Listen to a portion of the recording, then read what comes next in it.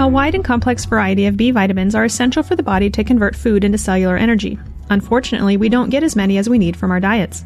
Additionally, certain medications like metformin and birth control drugs can hinder our body's ability to get B vitamins from our diets. When this happens, we can become vitamin B deficient. This can be problematic as our bodies use these vitamins for a variety of biological processes. One of the key roles of B vitamins is to serve as prime cofactors for the Krebs cycle, the biochemical pathway responsible for maintaining energy production. When this suffers, we don't quite make the same energy we once had. Low B vitamins can lead to feelings of fatigue, weakness, low mood, headaches, and even PMS. Supplementing with B vitamins is a very easy way to introduce these essential vitamins back into our systems. But you want to avoid synthetic B vitamins like cyanocobalamin and folic acid that many bodies can't convert to the active forms and instead opt for methyl or hydroxycobalamin options for B12 and methylfolate for B9. These are easier for your body to absorb and use, especially if you have MTHFR variants. We carry capsule and sublingual B vitamins named Methyl B Complex and Sublingual Methyl Bs on our website. Use code B Vitamins for 10% off at yourlongevityblueprint.com.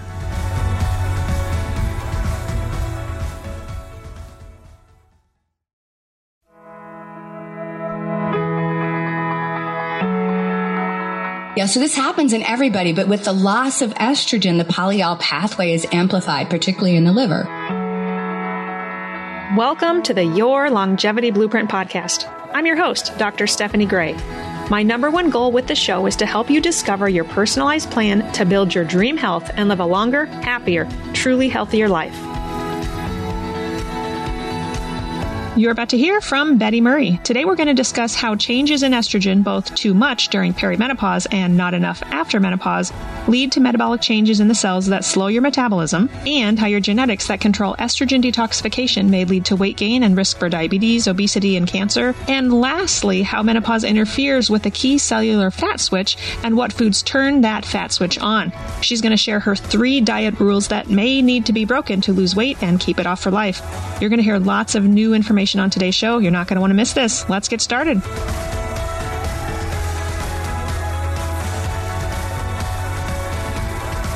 Welcome to another episode of the Your Longevity Blueprint podcast. Today, my guest is Betty Murray, who's a nutrition expert, PhD researcher, certified functional medicine practitioner, and speaker.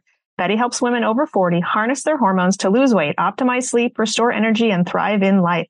During her research for her PhD, Betty made 4 key discoveries that lead to hormone and metabolic imbalances that plague women over 40.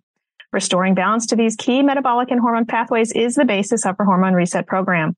This program has helped her and hundreds of her clients lose weight easily, reduce hot flashes, restore sleep, and turn their energy without living on a diet of deprivation. She's also the host of the Menopause Mastery podcast and the founder and CEO of Living Well Dallas Functional Medicine Center. She's also a frequently featured nutrition expert on Fox News Broadcasting, CW33, NBC, and CBS. Welcome to the show, Betty. Thank you for having me. I'm so excited to be here. Well, tell us your story. So how did helping women harness their hormones become your passion? So, I think like most people in this community, I'd love to say, I just knew that this is the way to go. I would say I had inklings of that, but I had to go through my own health crisis and health problems, just like anybody else. And so I was a kid of the 80s. I actually wanted to go to medical school, but when I got into college, I thought, that seems like so much time and effort. I was lazy, just flat out lazy. So I ended up, getting into business school and going through business school and kind of went about my career. And I ended up actually getting kind of swept into the early technology boom in the early 90s. I have a pretty strong capacity for anything technical, scientific. So, to me, it sort of made sense. I was marrying the business side and the tech side. And what really happened was I was working 100 hours a week and I had these digestive problems that would come and go. When I was younger, and it's the thing you would blow off. You're like, well, that's not too bad. It started getting worse and worse, and it became chronic. And I finally buckled down and went to the doctor. And lo and behold, after a lot of doctor hopping and trying to figure out what it was, I was diagnosed with colitis. My first statement to the gastroenterologist, could there be anything I'm doing with my diet, or could I change with my diet to change the trajectory of my disease? Logical question. Yeah, logical question. He barked this laugh in my face and said, it has nothing to do with what you're eating. And I was like, I have a tendency to be a little sarcastic as well. And I said, well, even a 5-year-old could tell you that food is going to make a difference on your digestive system. And so at that moment was kind of like, okay, I am going to find out what's going on with me. But at the time I was already sort of on this road. I got to figure out my stress. I got to figure out this other stuff. I was taking yoga and teaching yoga and trying to get that part of my life together. And so finding nutrition and functional medicine helped me sort of repair my gut, get rid of that autoimmune condition. And, knock on wood, I've been, flare free for over a decade and a half. So that was great. But I hit my 40s.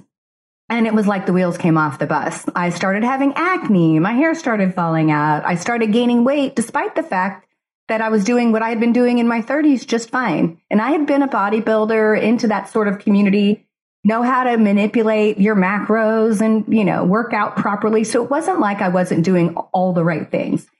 And, I kind of did what everybody does, sort of jump in, try and fix yourself. And then, had friends of mine, doctors that worked with me, and, some of them that worked in my clinic and some of them I knew through the community, put me on thyroid, put me on testosterone, do progesterone, all these other things. And while some of my symptoms got better, it never really corrected what was going on. And I spent pretty much my entire decade of my 40s fighting about 30 pounds that I put on, literally couldn't get off.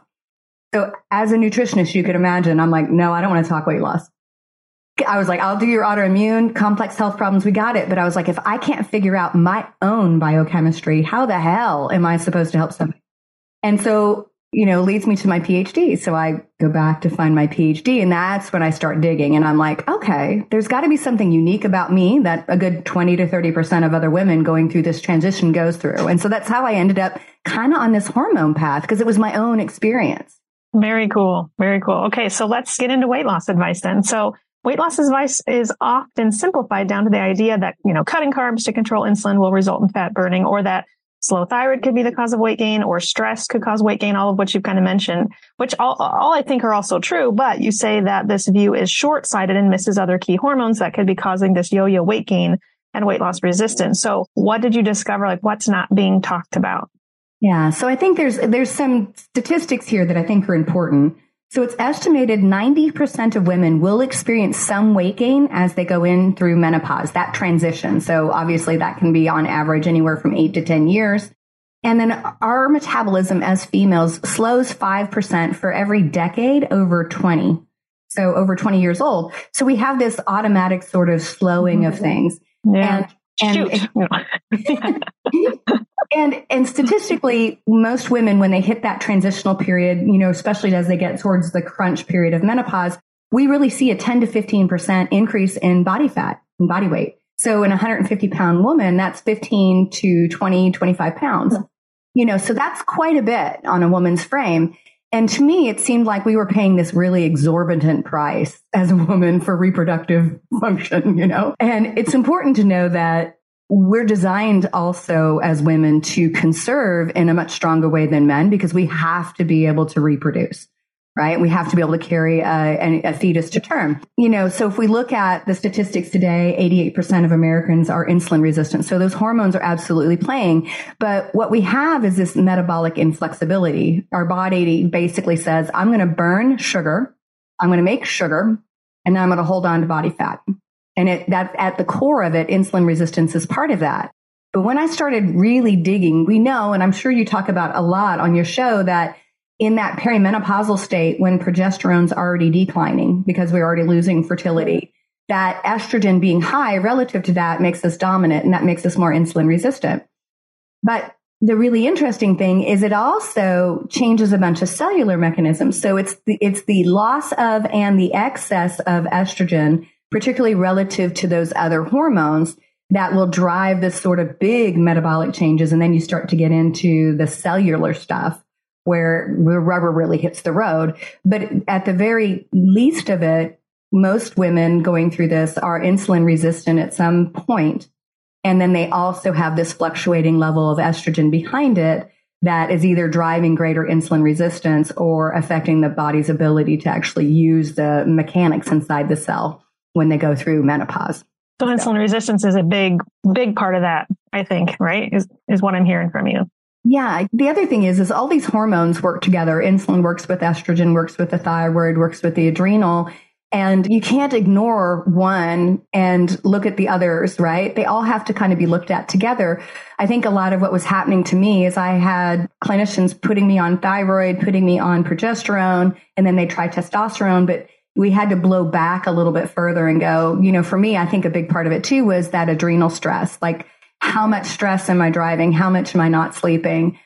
Because that's going to cause pretty serious metabolic derangement. So those bigger mechanisms are now driving the messengers to the cell to give the wrong message, essentially, because that's what hormones are. They're big messengers. And then we get into the cell. And that's where we get into the really geeky stuff. I don't know whether I should let you keep talking or ask another question, because there's just so much I think we want to unpack. And I want to come back to insulin resistance, but I also want to go back to in your bio and in your story, you talked about getting this PhD. And so, through that journey, you found that menopause changes can slow cellular metabolism and turn on this fat switch. And so I want to know more about what those changes are. I mean, you kind of alluded to some of them, but I know there's more to unpack there.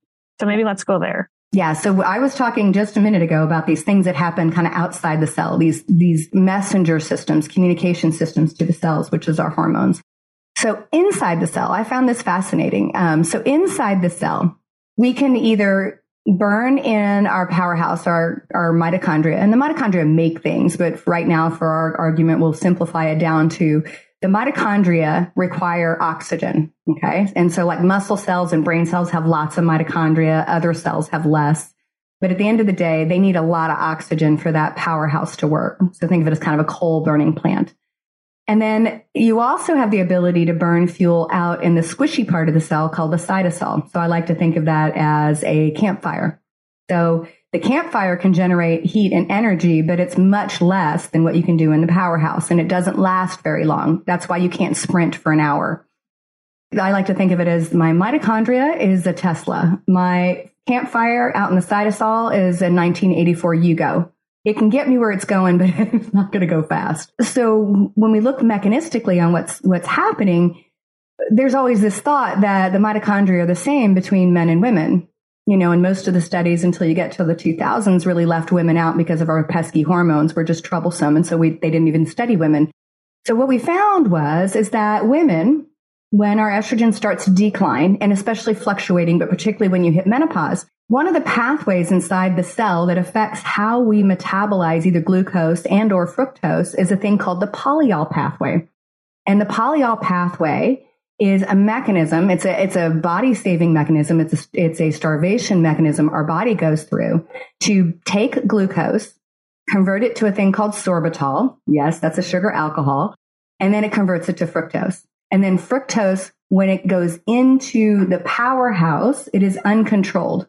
So glucose has an insulin control. So think of that as the door gets opened a little bit and a little bit of glucose gets through. But fructose is just a free for all, particularly to the liver. So inside the liver, this pathway gets turned up. So essentially what happens is we will convert more of our glucose circulating to fructose, which is essentially like drinking beer without the buzz. So we get all of the metabolic damage from alcohol without the fun and excitement of having a buzz. And so inside the liver, it starts to shut down the liver's capacity to make energy at the right rate in the mitochondria. So think of it as now it is this polyol pathway activity is making the mitochondria run at half speed. Is this only in women? It happens in women and men, but it accelerates because of the loss of estrogen. Okay. So I just wanted to make sure I heard that connection. Yeah. So this happens in everybody, but with the loss of estrogen, the polyol pathway is amplified, particularly in the liver. If I'm already insulin resistant, that means I'm insulin resistant in the liver. I'm going to do this at a much greater degree. So it basically slows that powerhouse and overwhelms the powerhouse. So in turn, the liver then goes through, the technical term is de novo lipogenesis. So everybody, that's going to be a spelling test at the end of this podcast. But what's really happening is it says, okay, instead of making fuel out of it and burning it at top speed, I'm going to make fat out of it. So it raises triglyceride production and fat storage in the liver and then the adipose tissue, the fat tissue. Shoot. And so I was like, oh, well, that might explain why we might be doing the same thing we were doing before and it's not working. One of the switches inside the cell that controls this sort of up down, so turn the power up, turn the power down. This was found by Rick Johnson's work and a bunch of other individuals that worked with him, is an increase in a metabolite called uric acid inside the cell. So uric acid inside the cell is the cell turning down the power burning, turning on fat storage, and it is part of a cell sort of safety mechanism. So when we go through menopause, statistically, women's uric acid level automatically climbs. So I come across that research and I'm like, well, that's kind of interesting. So we automatically start to skirt those higher ends because everybody thinks of uric acid, if they're even aware of it, as this thing that causes gout. Gout, yeah. Yeah, but it's an independent cardiovascular risk factor. So that stinks. Yeah, again, yeah. Not good for longevity. Yeah, no. Which, does this make a case, though? I'm kind of cutting you off, but does this make a case for intervening in women who are estrogen deficient for sooner estrogen replacement therapy? I would say yes. Because statistically, estrogen, when it's balanced, actually it has a leanness effect. It increases our body's ability to maintain lean muscle mass. But when it's too high or too low, it's going to throw it off. Good. Okay. Continue. Sorry. So uric acid, if you get a uric acid level on a blood test and it's over 4.2, the fat switch is on. It is the switch. So all animals that hibernate, so bears, some of the squirrels that hibernate, the controlled mechanism in which they gain weight is the activation of uric acid inside the cell at the mitochondria. I never knew that. Yes. Yes, slowing the mitochondria. And what are they eating to do it? Or sugar? Yeah, okay. Fructose especially. Sugar for sure, but fructose especially. So when women, our sensitivity to these changes are much greater, right? So our ability to control these metabolic sort of fat switching and storage starvation mechanisms aren't as robust because we've lost estrogen. So you're saying a bear who's eating all these berries or squirrel, whatever, to stock up for the winter to hibernate, by eating all that sugar, their body's more converting it to fat to help them essentially conserve through the winter, right? Which correlates with higher uric acid and lower estrogen. I'm trying to summarize this so the audience is taking this in. Is that right? Yes. So every animal that's a multi-cell organism has this mechanism.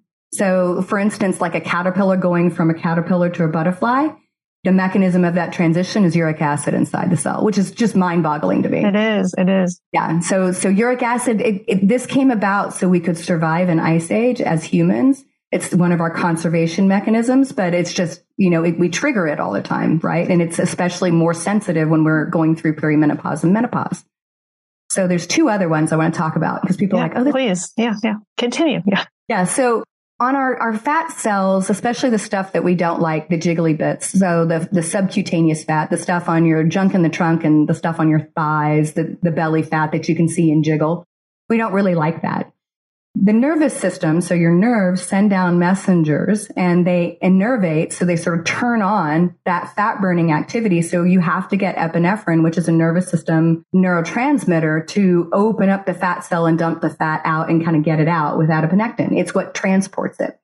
The nervation at those subcutaneous fat is sensitive to the activity of estrogen. And so that nervous system mechanism to help you burn body fat on the outside of the muscle is depleted when we go through menopause. So we work and we're like, why do my pants not fit differently? And it's because, number one, the body burns fat through the muscle tissue first. So I like to think of the muscle tissue kind of looks like prime rib. So it's fat striated. So we have to burn through all of that first, and then we have to burn through the stuff on the outside. And our nervous system isn't as responsive to the stuff on the outside. So it's harder to get rid of that junk in the trunk and the jiggly bits that we don't love. And then the very last one is glucose. So blood sugar that's coming into the cell appropriately has a transporter called GLUT4. GLUT4 is what they call a passive transport. So it's not like a doorman grabs a hold of glucose and marches it to the powerhouse and says, go in. It's this slow sort of passive transport. So I like to think of that as maybe a slight incline. If you've ever been a kid, like trying to go down a hill on a snowstorm on your little sleds, it's like, it's not really that good of a hill. So you have to kind of get out and push on your own. So it's kind of like that. It's not this great, ski slope. It's a very low minimum grade. So imagine it's kind of the glucose just slowly slides through the cell to the mitochondria. So we have kind of a slow access to our glucose. So all of that means that everything sort of slows down. And so that's what's driving these metabolic changes that happen to be true for women, but not so much true for men. Okay. A lot. I want to ask more questions, but I also want to get into genetics and then come back around to kind of the insulin resistance too. But tell us about kind of genetics. I know a lot of individuals are seeing nutritionists who are running different genetic analyses. We run them at the clinic. They're becoming very popular. So is part of the answer also in our genes, do you think? If we look at our genetics, there's a percent of genetics that, don't necessarily design your hair color, eye color. And years ago, we called them, the scientists called them junk genes because they just didn't know what they did. Like they were unnecessary. They're kind of just junk, which isn't true. And a huge percentage of our genes encode for how we make proteins in the body, how we make enzymes, enzymatic activity. And there's several genes that happen to affect how estrogen gets metabolized. So think of it as how estrogen gets packaged up in a multi-step process to get thrown in the trash. I started looking at those, number one, because I had quite a few mutations on several of these pathways. And I thought, outside of me being a woman in her 40s with too much estrogen, what else could be going on? And I found, obviously, I have very poor capacity to get my estrogen to the trash can. So a couple of those genes that have pretty good research out there showing they affect not only risk for things like cancer and cardiovascular disease, but they also affect how we detoxify estrogen. And they also have a relationship with obesity, metabolic syndrome, which is the precursor to diabetes, and diabetes. And so one of them that a lot of people talk about is one called MTHFR, which happens to do with folate. And I'm sure you've probably talked a lot about it. And so if I can't methylate, if I can't do that, I'm going to turn on a bunch of things genetically that I don't want.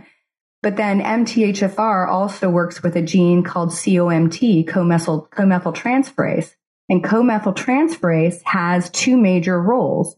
It helps us with the second stage of estrogen detox, but it also helps us clear out our catecholamines like epinephrine and norepinephrine and dopamine. And so depending on what combination I have from mom and dad, I'm either very quick at clearing those things or very slow at clearing those things. What they found was the people that were slow at clearing the catecholamines and slow at sort of packaging their estrogen had a higher risk for metabolic syndrome and obesity, particularly as they go through menopause and perimenopause, even though the circulating level of estrogen is now declining in menopause.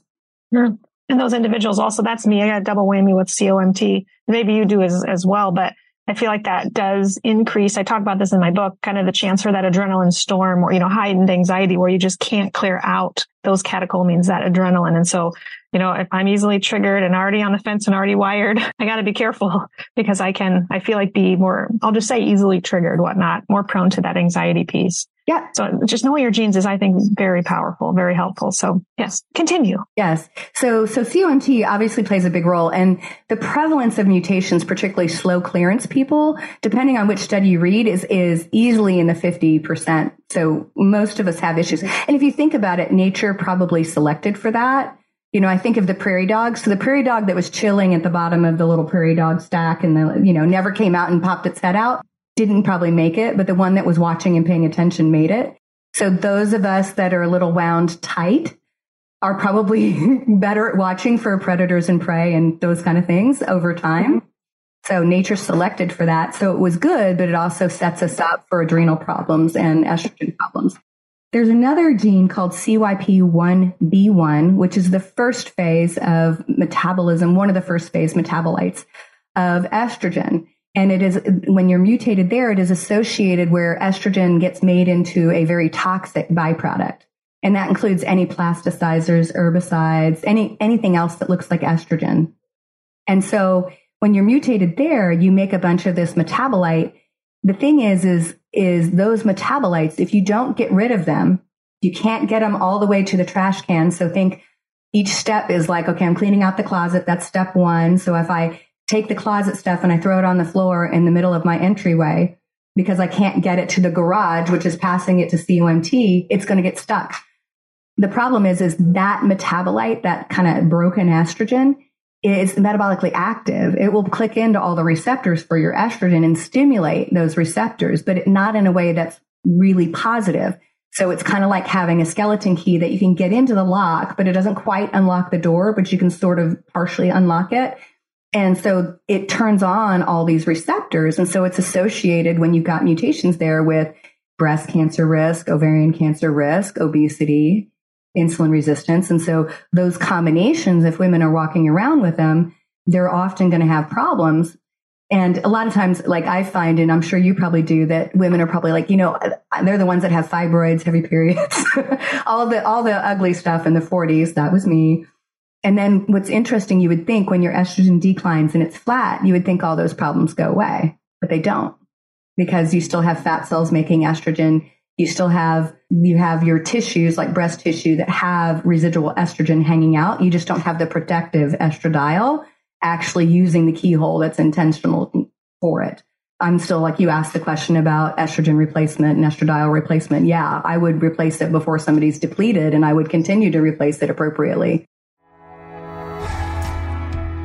You may have heard me mention the nutrient DIM on several episodes, and I want to take a moment to describe exactly what that is. When I was in graduate school, my doctorate focused on estrogen metabolism. Now, you're probably wondering what that even means and why it matters to your health.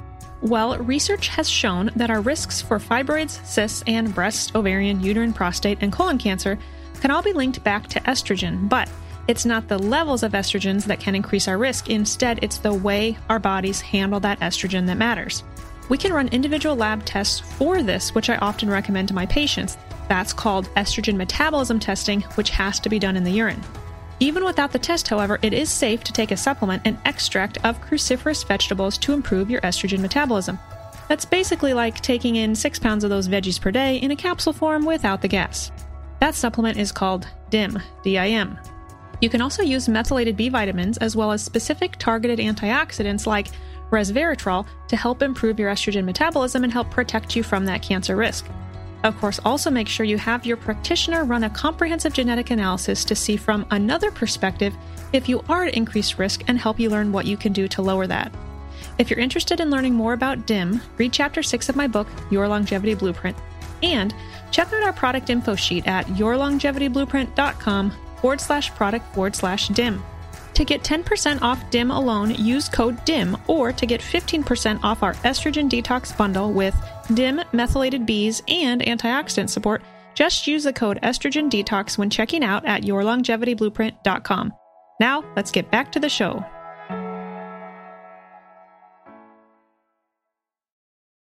All the while being aware of one's genetic variants and also test estrogen metabolism so that we can then support that.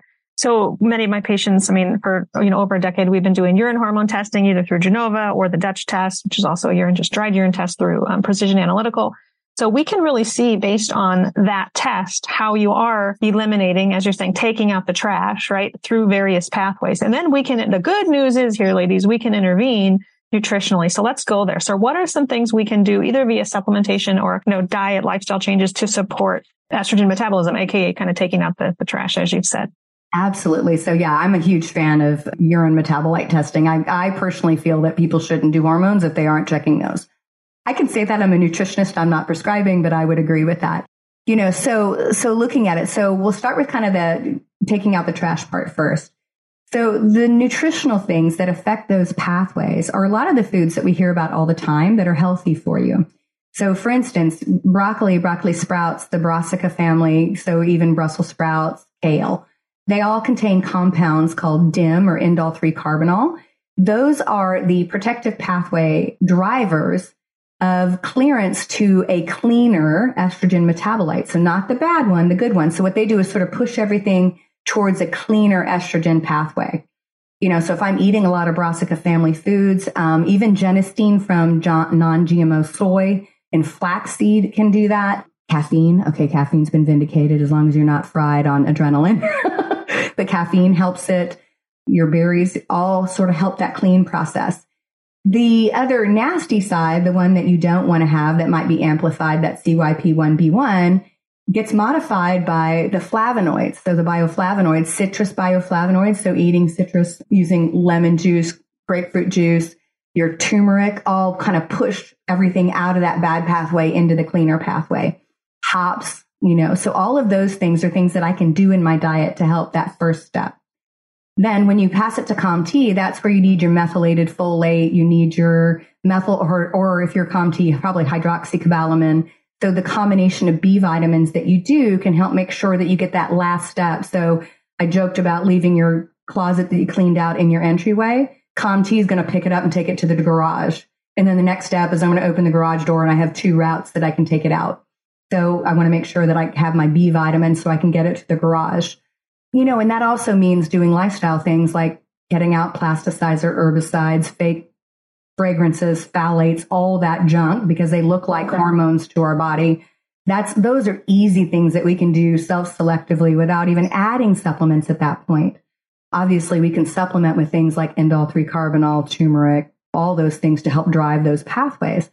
The other thing that I found interesting, so to me, I was very interested in that uric acid pathway, right? Because I was looking at it. And again, the research shows if it's over 4.2 on a lab, which is a very inexpensive lab, anybody could run, that means your fat switch is turned on. So I started looking at it. I was like, okay, so what raises uric acid? I have this uric acid pathway on my desk, literally just today. Yeah. This was so apropos. So obviously sugar, high fructose corn syrup, fructose, agave nectar, honey, all those things can drive it quite high. So if you're eating a ton of fruit, particularly those very high fructose fruits, you could be doing it. And we have some genetics where some people are way more likely to make uric acid and make it high. I had a woman years ago that had gout just because she ate fruit. Quite literally, just anything more than about a cup and a half a day, she would get gout. Who would know? The other things that drive uric acid up are some of the foods we love. So your olives, charcuterie, sausage, cheese, your aged foods, nutritional yeast, wine, beer, because they've got remnants of RNA in it. They've got broken cells in it. So that those aged foods. Well, I know I could probably speak for most women. If they knew their last meal was tonight, they would start with probably wine, have a bunch of cheese, have a bunch of salami and stuff like that. And a lot of women are like, that's what I do for dinner real quickly. But they might be eating enough of it that they're driving it up all the time and it's turning on that fat switch.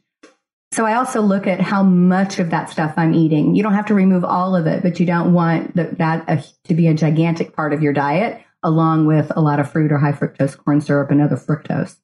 Those are easy things that you can do. And one of the other things that they found when they were looking at uric acid is, remember that polyol pathway I was talking about, where your body converts perfectly good glucose into fructose, which preferentially gets stored as fat in your liver and stored as fat in your fat cells.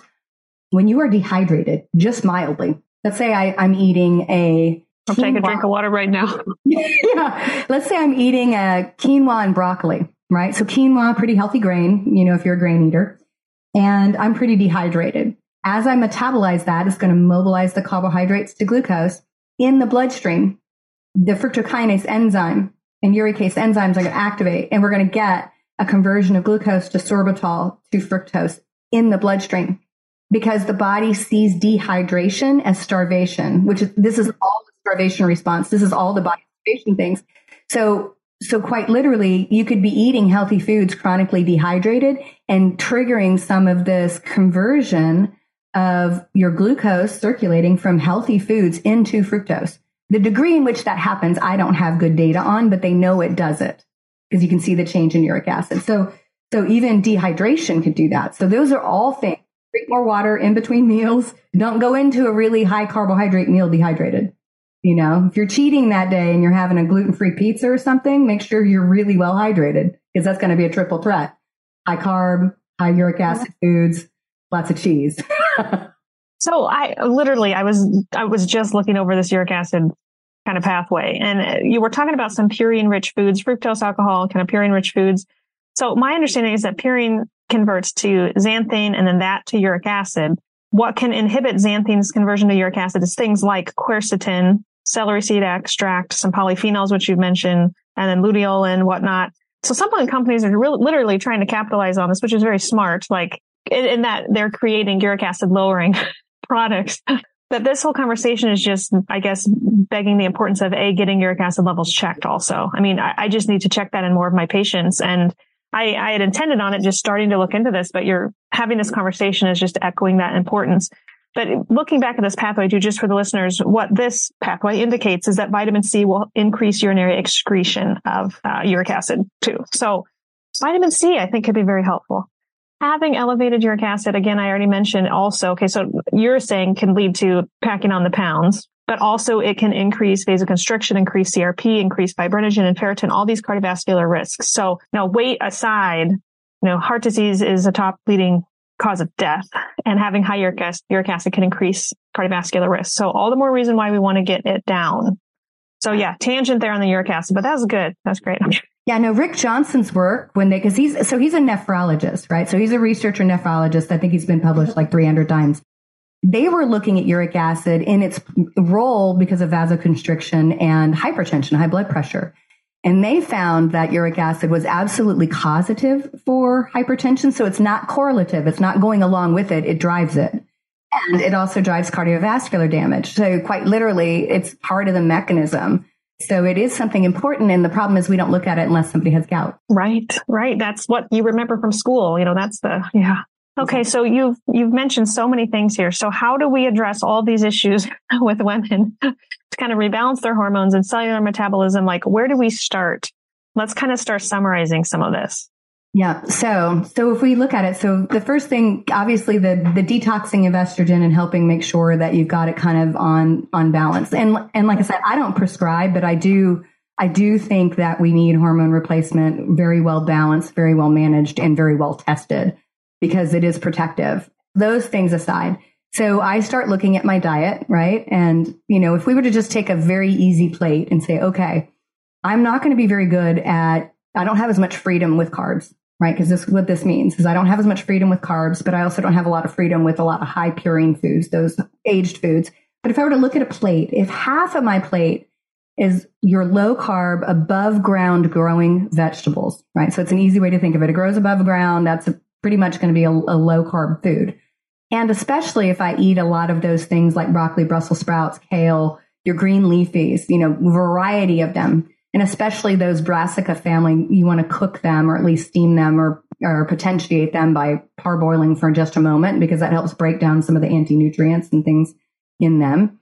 But if half of my plate is there, I'm going to drive a bunch of those pathways. I'm also not going to drive up that uric acid and I'm not going to trigger that sorbitol pathway. So eating a lot of high fiber vegetables absolutely will help that.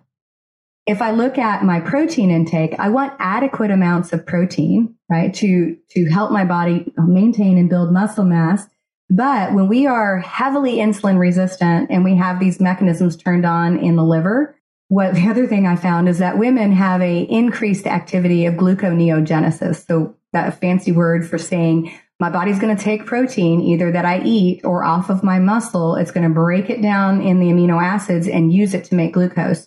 So I want to eat protein, but I don't want to eat so much of it that I may be driving it. So sometimes when we're fixing this, we may have to watch how much somebody eats because I kept hearing women saying, I'm making sure I'm getting my protein. And so they were like, okay, I'm eating 2 chicken breasts and then I had a stick of broccoli and it was good. I'm like, okay, that's probably not what we need to do.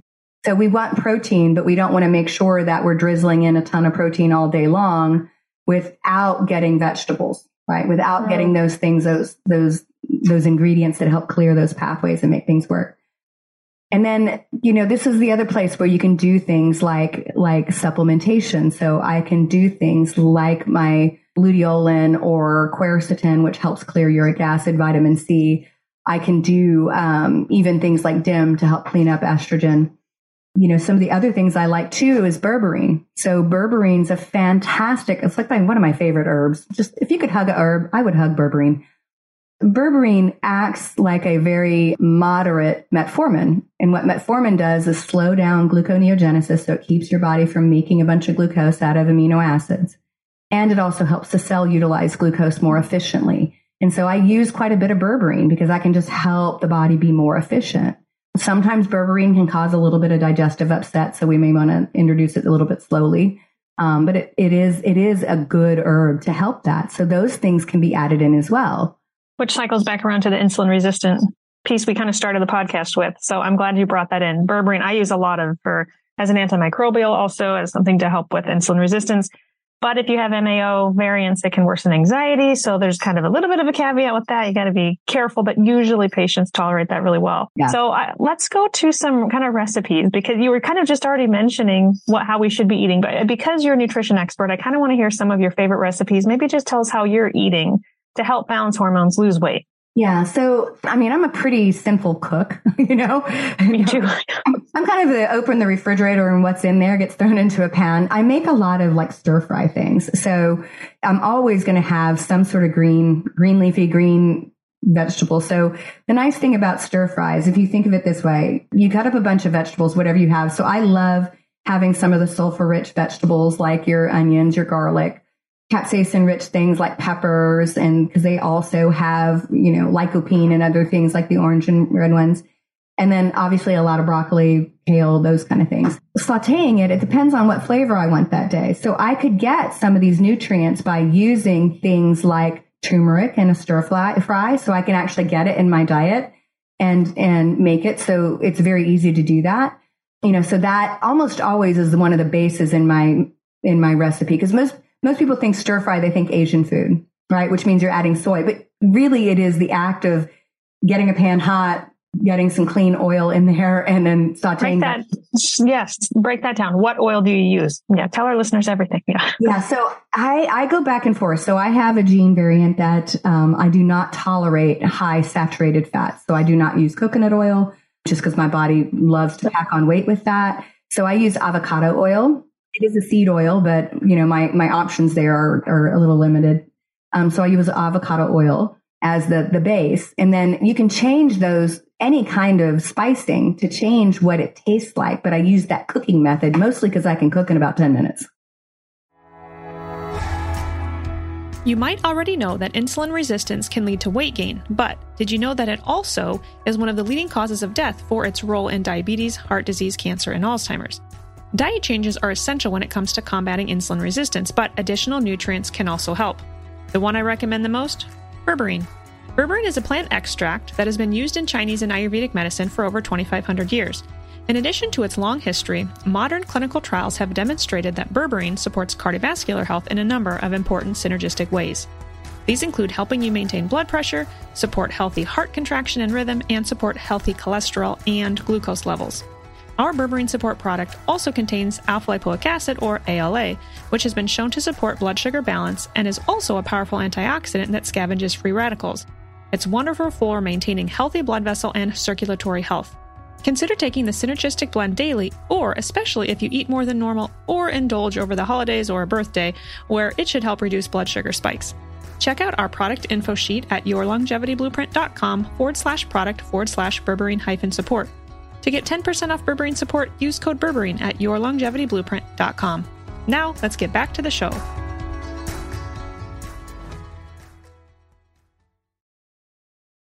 And then you can add your protein there. We had lamb last night, which I hadn't had lamb in a long time. It was so good. But then for this patient population, how do you feel about like the gluten-free grains? So the quinoa and the rice, is it like portion sizes we really need to be cautious with? That are those acceptable? Yeah. So like what I do in my programs and what I had to do for myself, and I would say this is true for a lot of people, when all of these mechanisms have been fired up for a while, right?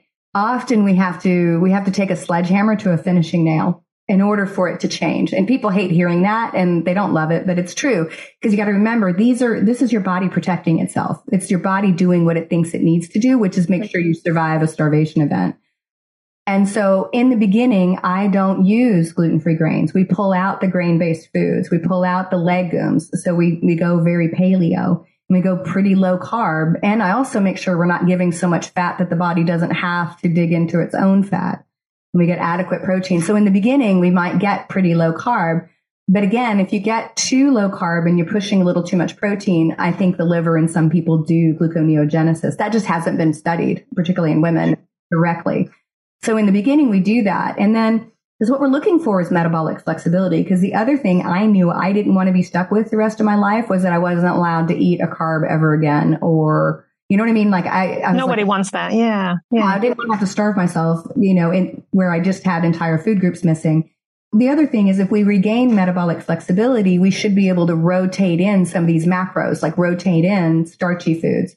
And so for most of my women, we do, some modified intermittent fasting and other things to sort of help the body kind of force itself to become more efficient. And then we rotate some macros, and every person's a little different. Like I have terrible genetics for starchy foods. Like I'm double mutated on AME1 and I'm double mutated on ApoA2. I can't process fats, nor can I process carbs. I was like, everything's illuminated. But I do eat carbs. I eat more carbs today than I ever have in my life, but I rotate them in and out because I've created metabolic flexibility. So often we have to kind of do it in multiple stages. So if somebody's really struggling, we might not be able to do that moderation game in the beginning. Sure. Makes sense. What about 3 diet rules that may need to be broken to lose weight? Are there any of those? Some of the things that I also found was interesting is, when we have fake sweeteners, right? So especially the ones hopefully nobody's using the pink, yellow, or blue packet, right? Those are toxic to some degree. But the other thing is when we taste sweet on the tongue, it starts the digestive process. We start producing amylase. We respond with insulin as if you're getting something. And we know that a lot of those sweeteners also alter the gut microbiome. Well, what's interesting is I started looking at it. Remember I mentioned sorbitol. Sorbitol is used in a lot of like candies and things. Thankfully, we don't use it a lot in your kind of non-caloric sweeteners. But I have a lot of people that are like, I chew gum because it keeps me from eating, right? I'm like, what's your sweetener in your gum? Because it's probably sorbitol. That is triggering all of this behind the scenes sort of activity. So sometimes we need to remove even these healthy sort of fake sweeteners because we're triggering all of these mechanisms. I don't tolerate any of those. I just, I think patients think they're doing the right thing, but they're not. Yeah. But even that, you got to remember your body thinks it's coming. Our body does not know it's non-caloric. It thinks there's calories there. Good point. Any other rules? Or those kind of the main ones? So that's rule number 1. Alluded to the other one. You got to stay hydrated, right? Yep. You never go into a meal dehydrated. Even if you have to kind of pound some water right beforehand, it's real important to be hydrated. Not only does it speed up the metabolism, but it's because of that. It's because of that polyol pathway activity. And then I would say the other thing is watch how much foods you may be eating that are in that purine-rich sort of pathway. And the other part too is the natural flavoring. So I know that you and I are kind of strong about this. So a lot of the food additives that we have put in foods in the last 50 years, the flavor enhancements, whether it says natural flavoring or not, MSG, texturized vegetable protein, autolyzed yeast extracts, those are euphemisms for MSG, and they are all uric acid raising. I didn't know they were uric acid raising. Okay. Yeah, they're obesogens. And so they're going to drive that pathway. I think they drive it very quickly. And what I don't know is my curiosity is, do they have the capacity to do it inside the cell and that we don't see it in the blood? Because, blood's a proxy for what's happening. Can't really measure what's happening in the cell. Yeah. Yep. I wonder if they have the capacity to cross that cellular membrane and do it inside the cell. Because if you look at the obesity epidemic, I mean, you and I are close in age. In the 70s, like my dad was the overweight dude. Like there wasn't many people that were seriously overweight. And now you look around and it's everywhere. I know. And that's a huge change. So sad. Yep. This has been so good. Tell us where listeners can find you, where your clinic is, where you practice. Awesome. So you can find me online at Betty Murray, and the last name is spelled Murray. First name is Betty.com. You can find my clinic at livingwelldallas.com. I'm fairly active on Instagram, and I also have a podcast called Menopause Mastery, where we talk about all these kind of fun things. So you can definitely find me there. Awesome. I know you have a quiz also for our listeners. So tell us about that, where they can find that. So we have a quiz because I alluded to that usually there's hormonal imbalances happening, and I hate to break it to you, it's usually not just one. And so this quiz is designed to sort of help you figure out what's the most dominant kind of hormonal imbalance that may be driving some of your weight gain and those kind of things. And so it's great. You get your own kind of personalized report based off of your results. Wonderful. Okay, you've enlightened us so much today, but if you had to narrow down all of your tips to one, what would your top longevity tip be? I think truly we need to do whatever we can to control for stress. If we look at the metabolic effects of stress and cortisol and our body's sort of response to that it is very hard to get and stay well with a body that's hair on fire, stressing out all the time. And for me, that's been like probably one of the most profound things I had to control for. I had to get the sleep. I had to make sure I was taking time. I tried, believe me. I was like, can I take a bunch of pills and sleep when I'm dead? It doesn't work. Yeah, been there. Yeah, been there as well. You turn it down, we live a lot longer. Mm-hmm. Absolutely. Absolutely. This was awesome. Thank you so much for coming on the show and talking about, as you said, what hasn't been talked about. A lot of what you mentioned, we haven't talked about on the show yet. So this was, again, very enlightening. Thankful for your PhD that you discovered this and you were able to share it with my audience. This was awesome. Thanks for coming on the show. Thank you for having me so much. Like I said, that was lots of new information, and I so appreciated her sharing. One huge take-home for me was that I truly need to be testing more of my patients' uric acid levels. And as a listener, I hope you heard how important not being dehydrated is and how important filling your plate with veggies first is. If you haven't had urine hormone testing and you're a current patient, please call the clinic and we'll get you tested. Be sure to check out my book, Your Longevity Blueprint. And if you aren't much of a reader, you're in luck. You can now take my course online where I walk you through each chapter in the book. Plus, for a limited time, the course is 50% off. Check this offer out at yourlongevityblueprint.com and click the course tab. One of the biggest things you can do to support the show and help us reach more listeners is to subscribe to the show. Leave us a rating and review on Apple Podcasts or wherever you listen.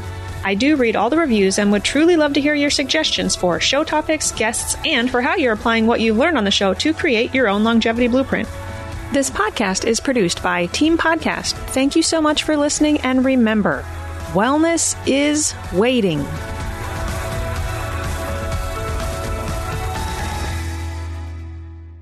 The information provided in this podcast is educational. No information provided should be considered to be or used as a substitute for medical advice, diagnosis, or treatment.